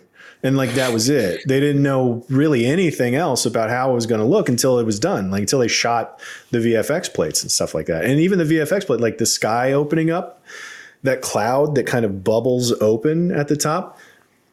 That's all oils in like a tank, right? Yeah. And it was an accident too, because somebody stepped on a hose. They stepped on a hose and it backed up and then squirted a bunch all at once. And that's what caused the bubble to kind of open. And Richard Edlund has this great quote. I think it was a quote in our piece too. He was just like, I saw that happen. I was like, oh, yeah, there it is. which is another one of those things about this era of filmmaking of just like, there's so much talent and so much preparation that goes into all of this stuff because you have to get it in camera. Right.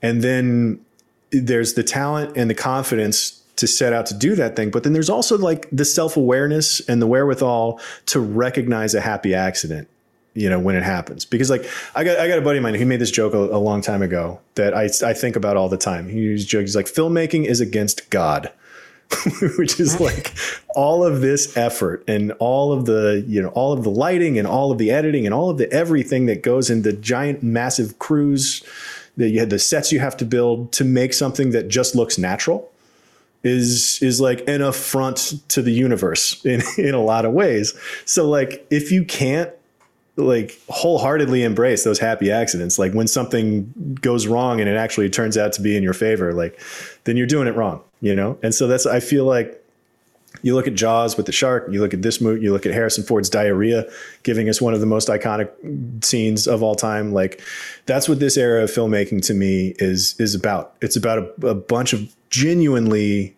brilliant people getting lucky on top of everything else, and it's so much fun when that stuff happens. Also, like, not for nothing, they're also not getting like blank checks either, right? Like, you look at today's Indiana Jones, and that movie costs so much money, so it costs so much money that they can't afford to take any risks, and that was the exact problem with that film. Yeah. Well, and because meanwhile Spielberg needed this to be on budget. Like that's the thing that. Watching this movie and seeing, because there's some spots where it's like, well, that take was a little wooden, like there's some stuff where some of the action, some of the fight choreography is like very posed, like especially the shot that I'm thinking of in particular is when he jumps out of the way of the sword and the bad guy stabs another bad guy, and then the next cut he's pulling lemons out from behind him, which is funny. But it's very staged and could have been much. There's a version of that that's a little smoother, but we don't have time. We did it. Go. And also to the Wrath of God sequence, like he spent a whole day setting up the blocking of it, and he blew a whole day, and then they couldn't afford to, so they could only shoot the wide shots. Like they only had time to shoot the wide shots on set of that whole Wrath of God sequence, and all the close-ups they had to do an ILM like months later because he ran out of time and he couldn't bring this movie in over budget. Well, yeah, I have to wonder how much Spielberg under pressure of just like, I might not get to make another movie if I fuck this up. Like that's not a version of Steven Spielberg that we're accustomed to seeing or that we even think about existing in the first place. Right. But that's what it was on Indiana Jones, which is that was the last time that existed to think about. Too. Yeah, it hasn't made sense, but. Well, also, I would like to note that this actually, I always forget that it doesn't end exactly after the Wrath of God scene, but it ends with the U.S. government getting hands on the Ark, which is a really interesting choice because that doesn't feel like a happy ending to me. It feels like really Indy should have been against any government body having the Ark, but Well, that was the plan, right? Like, the museum gets it after we're done. And yes, true. Of course. But I think, again, and, to just crate it up and wheel it off into that warehouse, that incredible matte painting of a warehouse,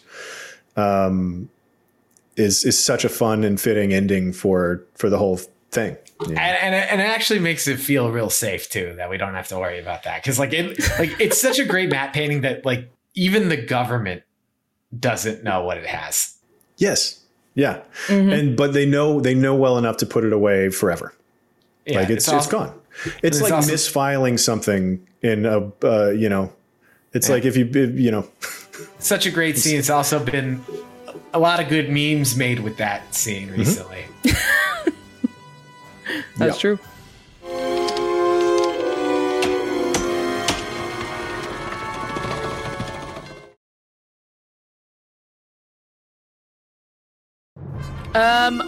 We only briefly mentioned the it's not the years, it's the mileage line. But my favorite, I would say that's my favorite line in the movie. It's not the years, it's the mileage. Yep, that's a good one. It's second place to my favorite line in the movie, which is, I don't know, I'm making all this up as I go. I don't know. I'm making this up as I go. Yeah, that's also a good one. That's also a good one. That's so. Both of those lines are so indie. You know, they're like that. That's, you don't need much more information about who he is at that point. But that's such a even just Sala going like, I'm going to get on that truck and get to the thing. But how? I don't know. It's great. It's also such a wonderful little screenplay hack too. It's like, what else are you going to say at this point? Like, I'm not going to talk about how, you know. Speaking of Sala, there's one line after we think Marion's dead where Indy's like, well, Marion died. And he says something along the lines of like, well, yeah, you move on. It's like, I know, she died like but life 30 goes on. minutes ago, Sala. Yeah. My God, savage. Those kids coming in to rescue him. That's another scene that we didn't talk to. I think I actually alluded to this scene in a previous episode in terms of like camera blocking. But the scene where he's talking to Belloc in that little bar after Marion dies, and the whole thing is shot with Harrison Ford out of focus in the foreground in profile, and then Belloc in the background in focus, and their conversation happens. There's no focus pulling or anything like that. It's all on Belloc, and Harrison Ford is sort of in the foreground, kind of obscured. But it's all one long take for the most part. It cuts finally at the end of it, I think, when it cuts back around to Harrison Ford. But like that staging where we're just over a shoulder and we just linger on that shot throughout the conversation is there's something really, I don't know how I feel about it. There's something that's really uncomfortable about that scene, and like it kind of, it's a great scene. I love the way that it works, but just there's a slowness to it because like it's like they're leaving air for the edit in between their lines. Like the cues are not tight at all between the lines, and anyway, it's just a fun way to watch a conversation that you don't get a whole lot. Yeah. And I can't remember what movie we were talking about when I brought this scene up, but I think about this scene all the time. Anytime I see anything like that, where it's like one person's out of focus, but in profile, and then the other person is the focus of the shot. But I mean, it's not entirely uncommon for that framing. Yeah. Yeah. Let's move on to movie lists. Shall we? Is there any other, again, like throw a dart at this movie and we can talk for an hour about whatever we hit, because it's so cool. But I mentioned a couple art of the scenes that we've done. We did one on the Boulder scene. Obviously, that was like 8 years ago or something like that. We did the one Cal did last year on the face melting, the Wrath of God sequence. Yeah. It was a run. Go on, sorry. No, we did things you didn't know about Indiana Jones, a couple of homemade movies kind of things. It is on top 10 character introductions of all time. As it should be. Runner up on Indiana Jones is one of the top 10 heroes, which I'm not sure if he made the update or not. I think he was on the original top 10 heroes, and then he got bumped. I think he got bumped. Well, because I rearranged you know how it is in categories. Like, yeah, I rearranged some of the categories, and I don't think he had quite the same home that he used to. Or I might have done one of those things where I'm like, I mean, the obvious choice is Indiana Jones, but instead I'm picking this more obscure one. He showed up on Indiana Jones. Raiders of the Lost Ark showed up on top 10 hyper-specific subgenres, which was actually my personal top 10. When we got to our 100th episode, Billy and I both did our personal top 10s. And it showed up on mine because When I was a kid, I saw Jaws and I loved sharks and I wanted to be an oceanologist, sharkologist. Neither of those are real words. Then I Marine biologist. Then I saw Raiders of the Lost Ark and I wanted to be an archaeologist. Then I saw Jurassic Park and I wanted to be a paleontologist. Then I discovered the same guy made all three of those movies. And that's what made me want to get into movies. Was that sort of realization that it was like, oh, wow, look at that. So all three of those movies are tied for some of my favorites of all time. Indy's Whip was on top 10 movie props of all time. And then it's gotten honorable mentions in screenplays, action movies, at least. There's bound to be more honorable mentions. Point is, Raiders of the Lost Ark is a well-covered film on Cinefix. Have we missed anything? Is there anything that honorable it needs mention to show up on? It was an honorable mention in the body horror section of practical effects. Yep. Oh, because the face melting got a shout out. Yeah. Do we have a best score list? We have, honestly, probably not. That'd be a tough one. We've danced around some of the musical ones. We've done like top 10 musical moments. We've done soundtracks. It's tough to do those on YouTube. I was just gonna say, thanks YouTube and your content ID. Yeah. It's tough to do those, and didn't think about that. They're still monetizable. But scores, I don't think we've done one that was just straight up scores. We've done several musical episodes. I could be misremembering that though.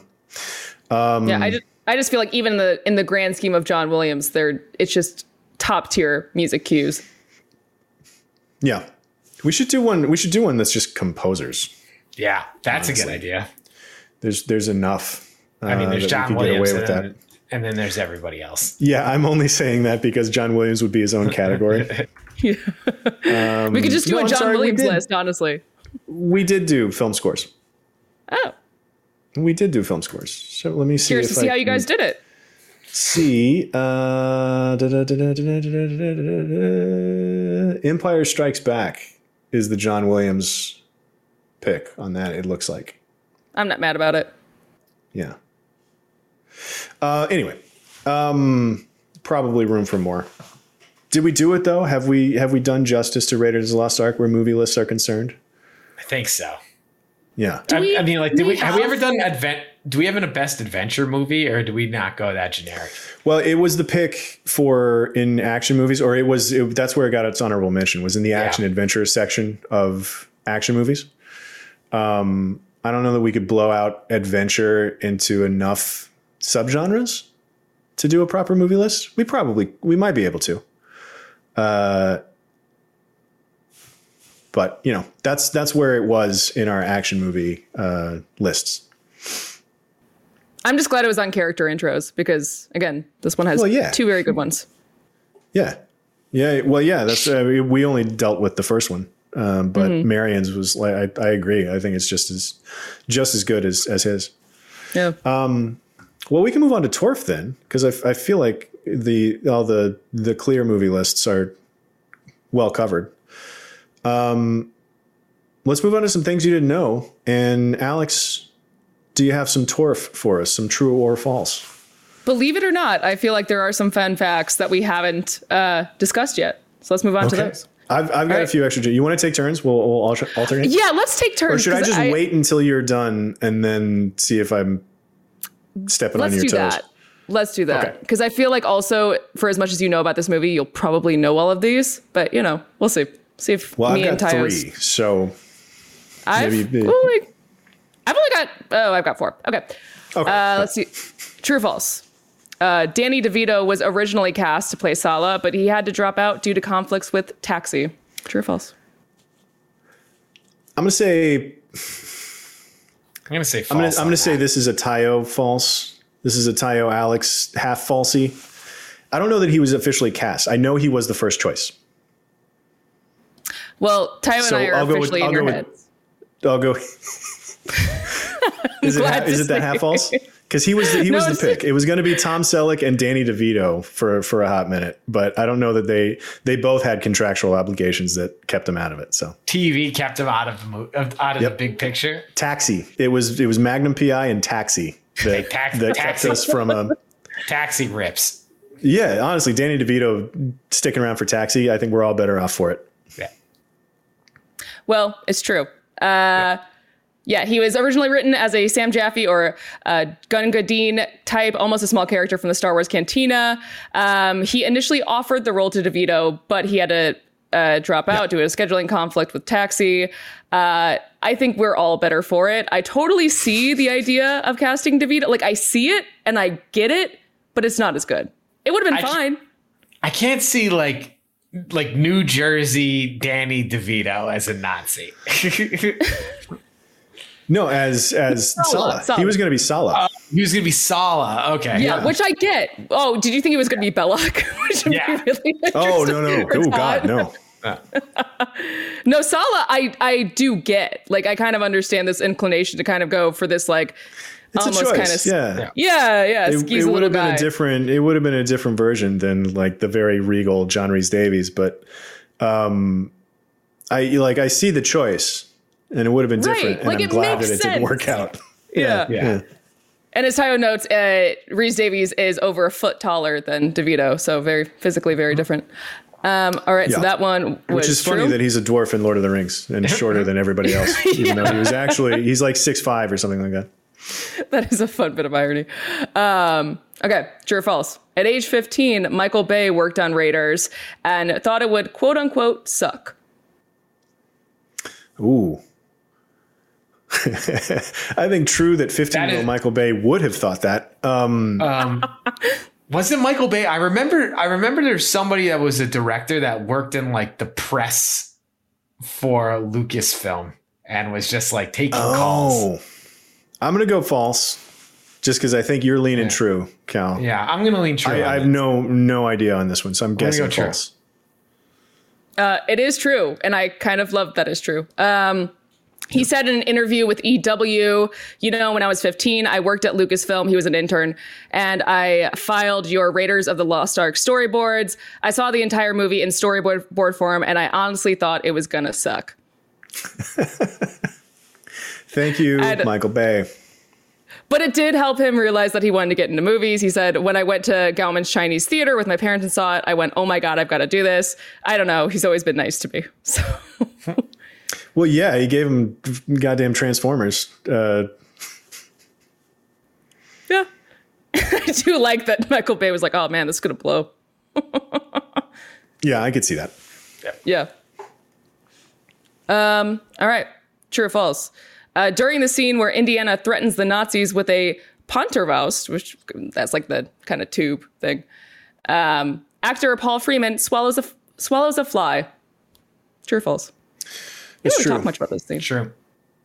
Yeah. Sure. It disappears right there on camera. It's crawling along his face and then goes straight into his mouth. All right. That's actually false. It looks like it. It looks significantly like he swallowed it. No, contrary to popular belief, he did not swallow it. Freeman explained in an interview years later that the fly flew off at about the instant he uttered the word bad, but Spielberg noticed it and decided it would be funny to cut out a few frames so the fly would not be seen flying away. This made it look as though Freeman ate it, and he found the edit highly amusing. So you were meant to think he swallowed it, to be fair. And that's another thing that just shows what Spielberg's priorities were on this film, right? Like that he's like, I don't know, it'd be funny if he looks like he swallows it. Let's just leave it. No, but it's funny because that even struck me watching it too. Because I also, before Tayo pulled these facts together, I was like, oh yeah, he totally just swallowed that fly. No, it works. Yeah, no, the fly's just here and then it's gone, and then Yeah, he just doesn't care. He's that focused. All right. One last of my torfs, and then we'll move on to your torfs, Clint. In an interview with GQ, Harrison Ford described seeing Indiana Jones's costume as the moment he knew the film was for him. True or false? Ooh.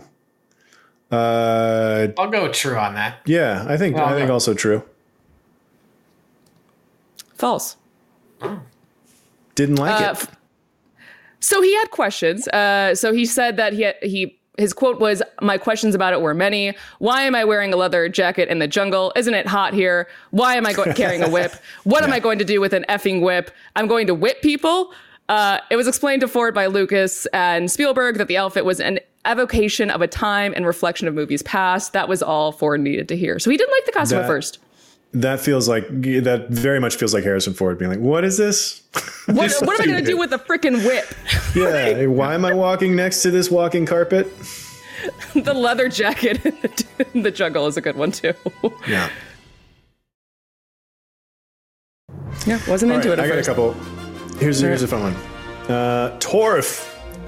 The sound of the boulder rolling in the opening sequence was actually the sound of the tires of Ben Burtt's Honda Civic driving across the rough shoulder of the PCH. Say that one more time. The sound of the boulder rolling in the opening sequence was actually the sound of Ben Burtt's Honda Civic tires rolling across the shoulder of the PCH. Okay, I feel... I'm going to go... The Pacific Coast Highway, I'm sorry. I'm going to go with true. I do know that the closing of the Ark was his toilet. I didn't know that. That's very good. Yeah. So. Some of them got reused from Star Wars, too. There was some like... Ben Burtt... We haven't talked about Ben Burtt sound designing this film at all, but... I mean, that guy's Mona Lisa is like the Star Wars stuff. He's the sound of a lightsaber, the TIE fighter, all those things. This is all just like, more naturalistic than Galaxy Far. So Far was Away. it his Honda Civic? I'm going to go with true. Yes. Yeah. Unless you're going to tell me it was actually his Ford Galaxy. Well, that's why it's tuffing on the other side. Or it wasn't on the PCH, right? But it was like on the side streets, man. It's tuffing on the other side. Gosh, but what if I'm trying to think of exactly how it sounds. What if it's not even a car? I'm going to go, I'll go true. It's true. Apparently they were rolling like rocks down actual cliffs in like the Santa Monica Canyon or something like that. He was driving home, and as he pulled onto the PCH, he was like, oh, wait, there it is. That's convenient. Also, the sequence, this is a bonus thing you didn't know. The sequence was more or less lifted straight from a Scrooge McDuck comic book called The Seven Cities of Cibola that George Lucas really liked. So the boulder and everything, even the idol looks kind of like the idol from them. But so we've talked about everybody getting food poisoning on set.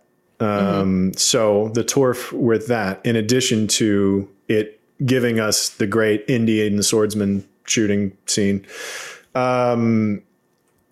the food poisoning combined with the high temperatures in Tunisia, there was a moment on set where John Rhys Davies just straight up shit his pants in front of everybody. Oh, that's true.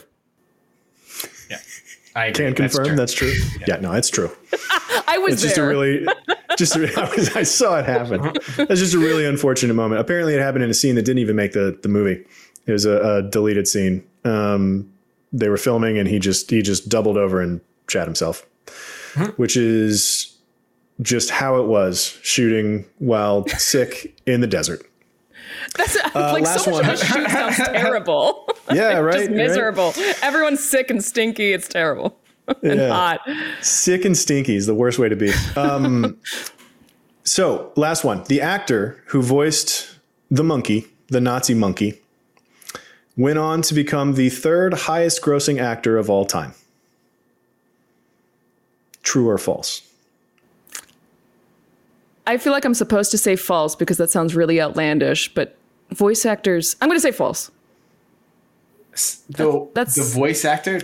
The actor who did the monkey sounds, the monkey voice of the Nazi monkey, would go on to become the third highest grossing actor of all time. Like actor, not voice actor. Actor. True. Let's go with true. I'm going to go false. You're still going false? It's true. Mm-hmm. What? That's crazy. The same actor voiced Abu in Aladdin, voiced Megatron. It's Frank Welker, Scooby-Doo. Oh. And if you total everything, cameos, voiceover, like there's the one layer of like the top grossing actors of all time, and it's just everybody that was in Endgame at this point. But then if you total up everything from voiceover to cameos to like uncredited work and things like that, Frank Welker is the third highest grossing actor of all time. Because he did Megatron in the Transformers movies. He's done Scooby-Doo forever. He did Abu and Aladdin. He was in Raiders. Well, like you said, like you've got to respect that because it's kind of like you could just get one big paycheck from Endgame, but no, he worked for that. I like that he's got that much. He's got 700 credits or something. It's like a volume play for him. Good for Frank. Yeah, way to go, Frank. Yeah. That monkey, the third highest grossing actor of all time. Let's move on to That MVP. is a Who's the really MVP fun of this fact. movie? Harrison Ford, without question. Harrison Ford? Yeah. We all might have different ones. Oh. I won't argue too much with Harrison Ford, but I wouldn't say without question. I got to go with Spielberg. Really? I'm going to go John Williams. Whoa. Wow. Have we ever had three different answers? I don't think so. Okay. Like this is like another notch in the belt of like Spielberg greats, but this is the moment that like Harrison Ford managed to transcend Star Wars and become like Harrison Ford, like he wasn't Han Solo anymore. Yeah, he wasn't Han Solo anymore. He could do anything now. Right.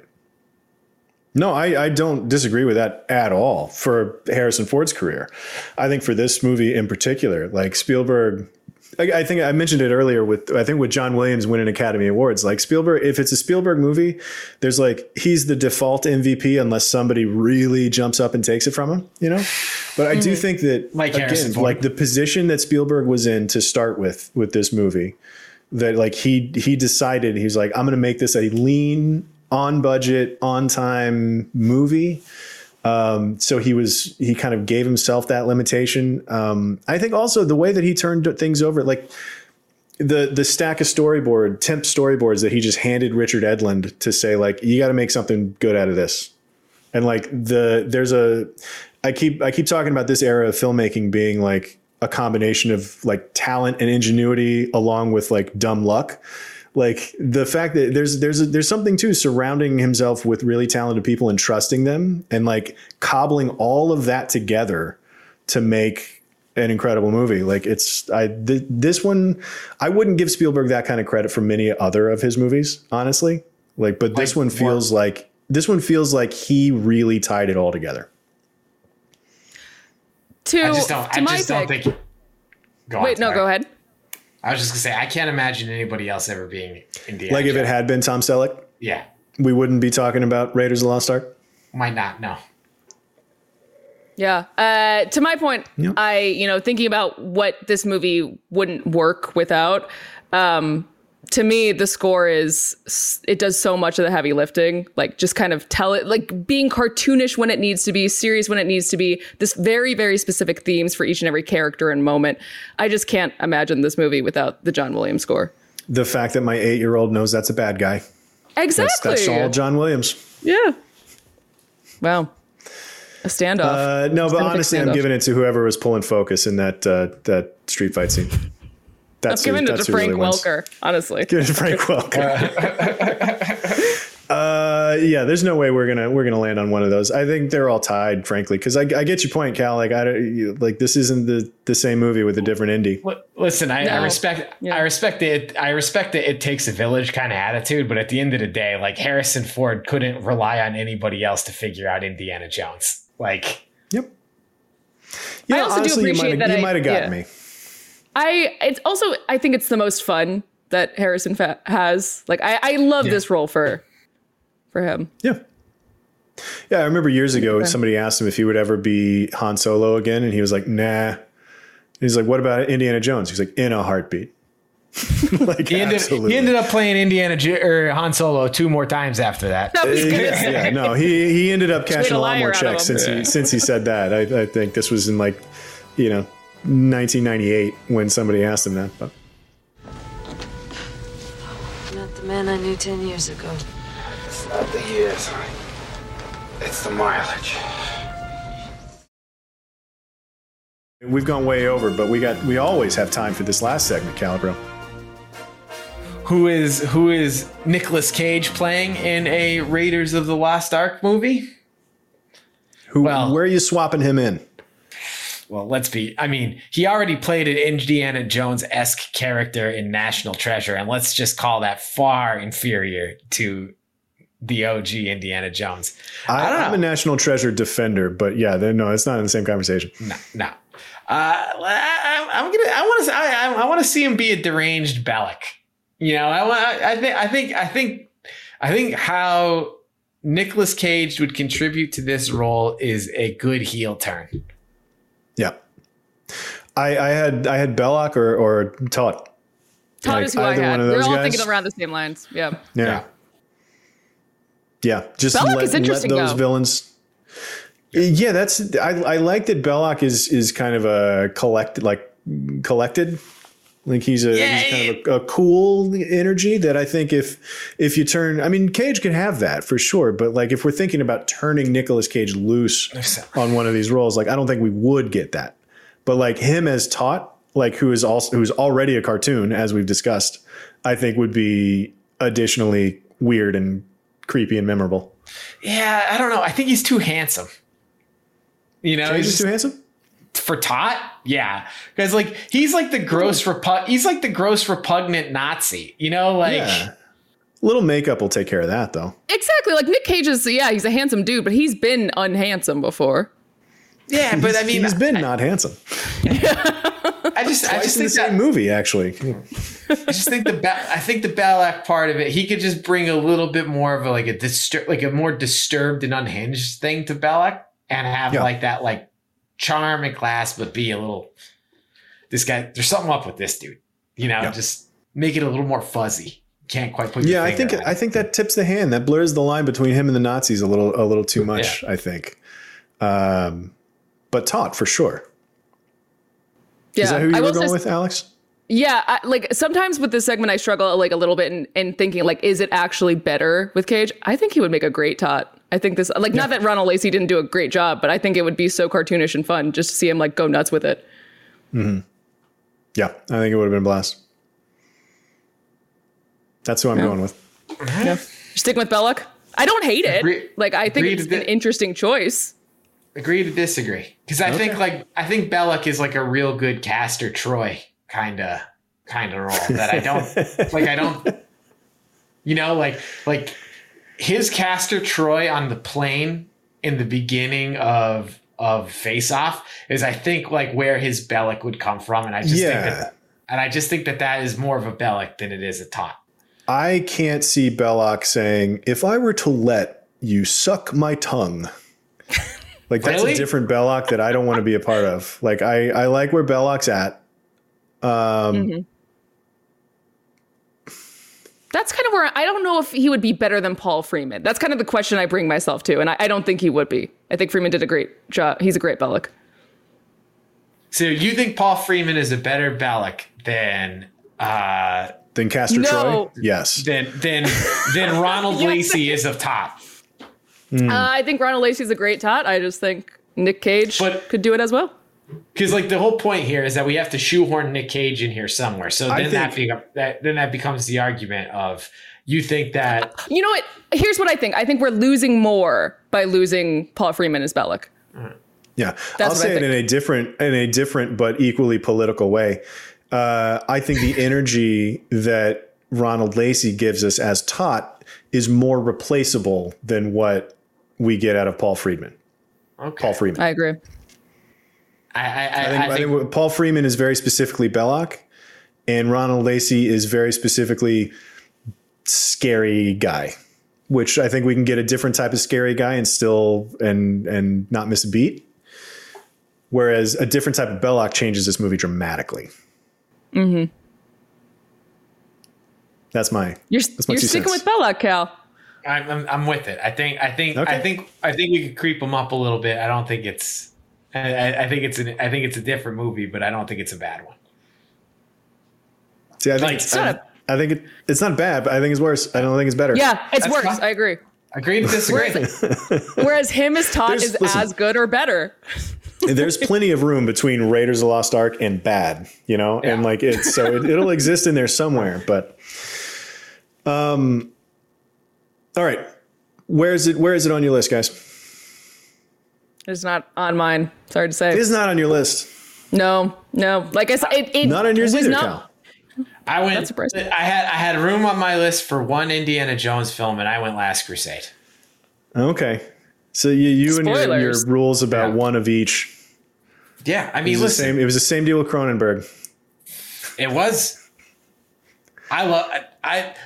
Is Raiders of the Lost Ark a better film? Probably, but I just have Last Crusade. Yeah, but I just have a real soft spot for the Last Crusade. So okay, the Last Crusade. For what it's worth, I don't think Last Crusade is on my list actually, but I do prefer Last Crusade as a personal preference. I just think it has a stronger emotional core.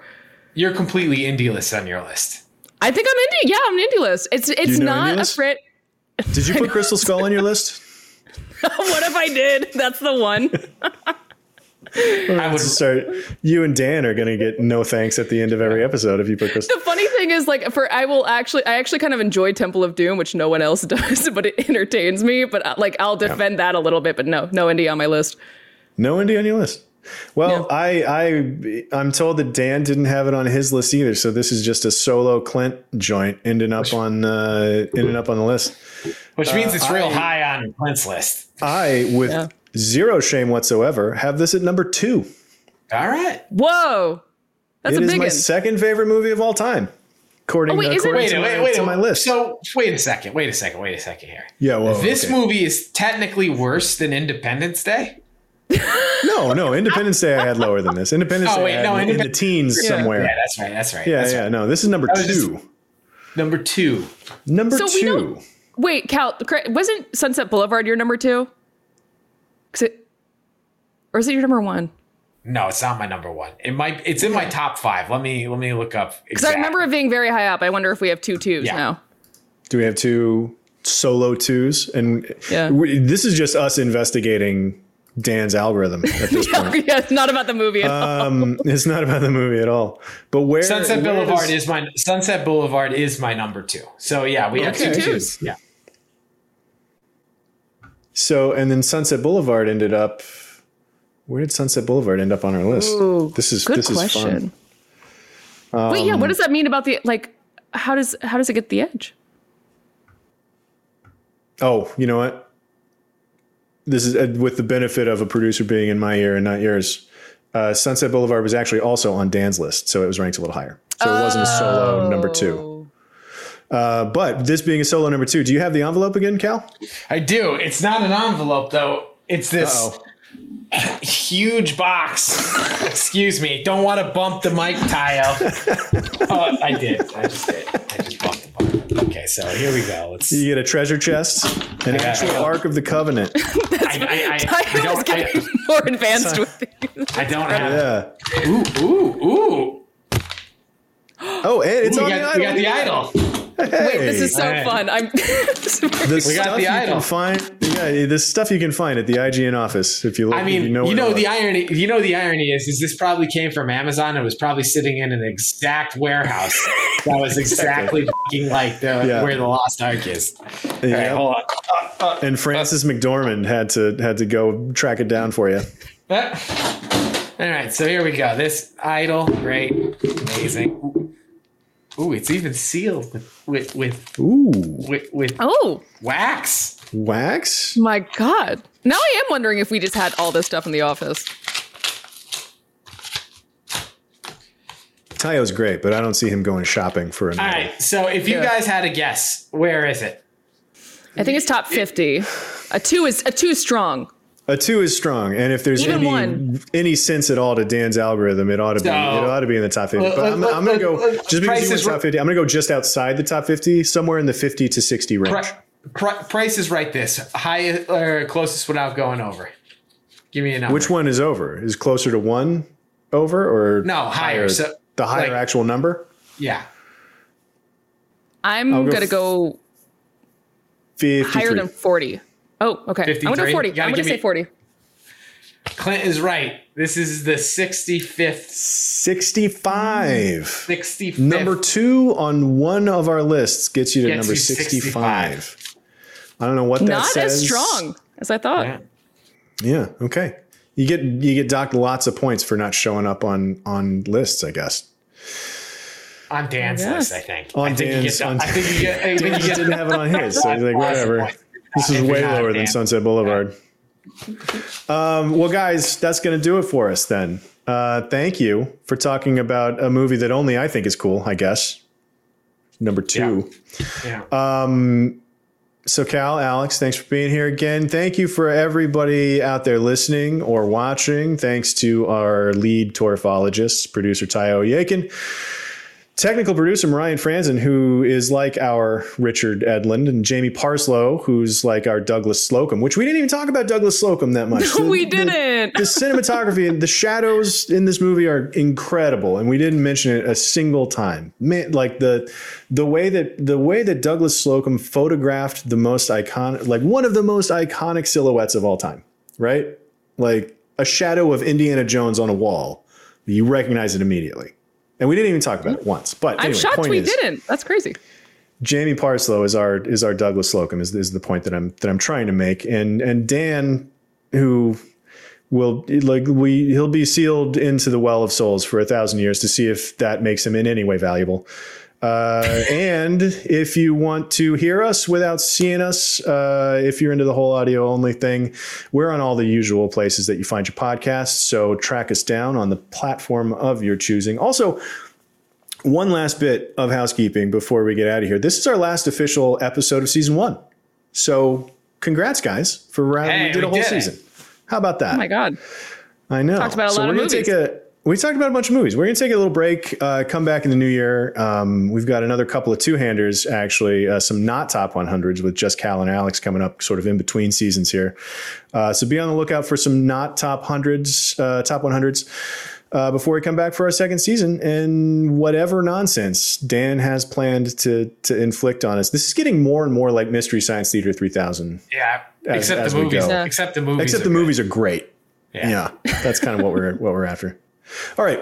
Well, until season 2, we'll see you then, guys. Stay safe. Be good, everybody. We'll see you next time.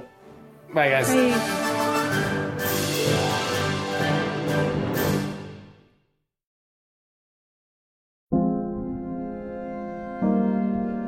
You've probably heard the name Mary, Queen of Scots, and maybe you know the importance of her legacy to the British monarchy. But how much do you know about her life and what she was really like? For instance, did you know that she preferred to have her eggs scrambled, or that giving gifts was her love language? In my podcast, Vulgar History, we'll be talking about all that and more during an 8-part miniseries about the fascinating life of Mary, Queen of Scots. Vulgar History is a feminist women's history comedy podcast where we don't shy away from the messy, complicated lives of women from the olden times. Particularly with women in history, it's easier to use broad strokes to portray who they were, and it's like we forget they probably also had messy lives, complicated relationships, and maybe things weren't as black and white as they might seem in a textbook. But I'm dedicated to sharing the sides of the stories we don't always hear, and each episode is supported by rigorous historical research. Turns out there's really something about Mary, Queen of Scots. So be sure to tune into my series about Mary, Queen of Scots and check out the other incredible women I've talked about while you're there. You can listen and subscribe to Vulgar History wherever you get your podcasts and learn more at vulgarhistory.com.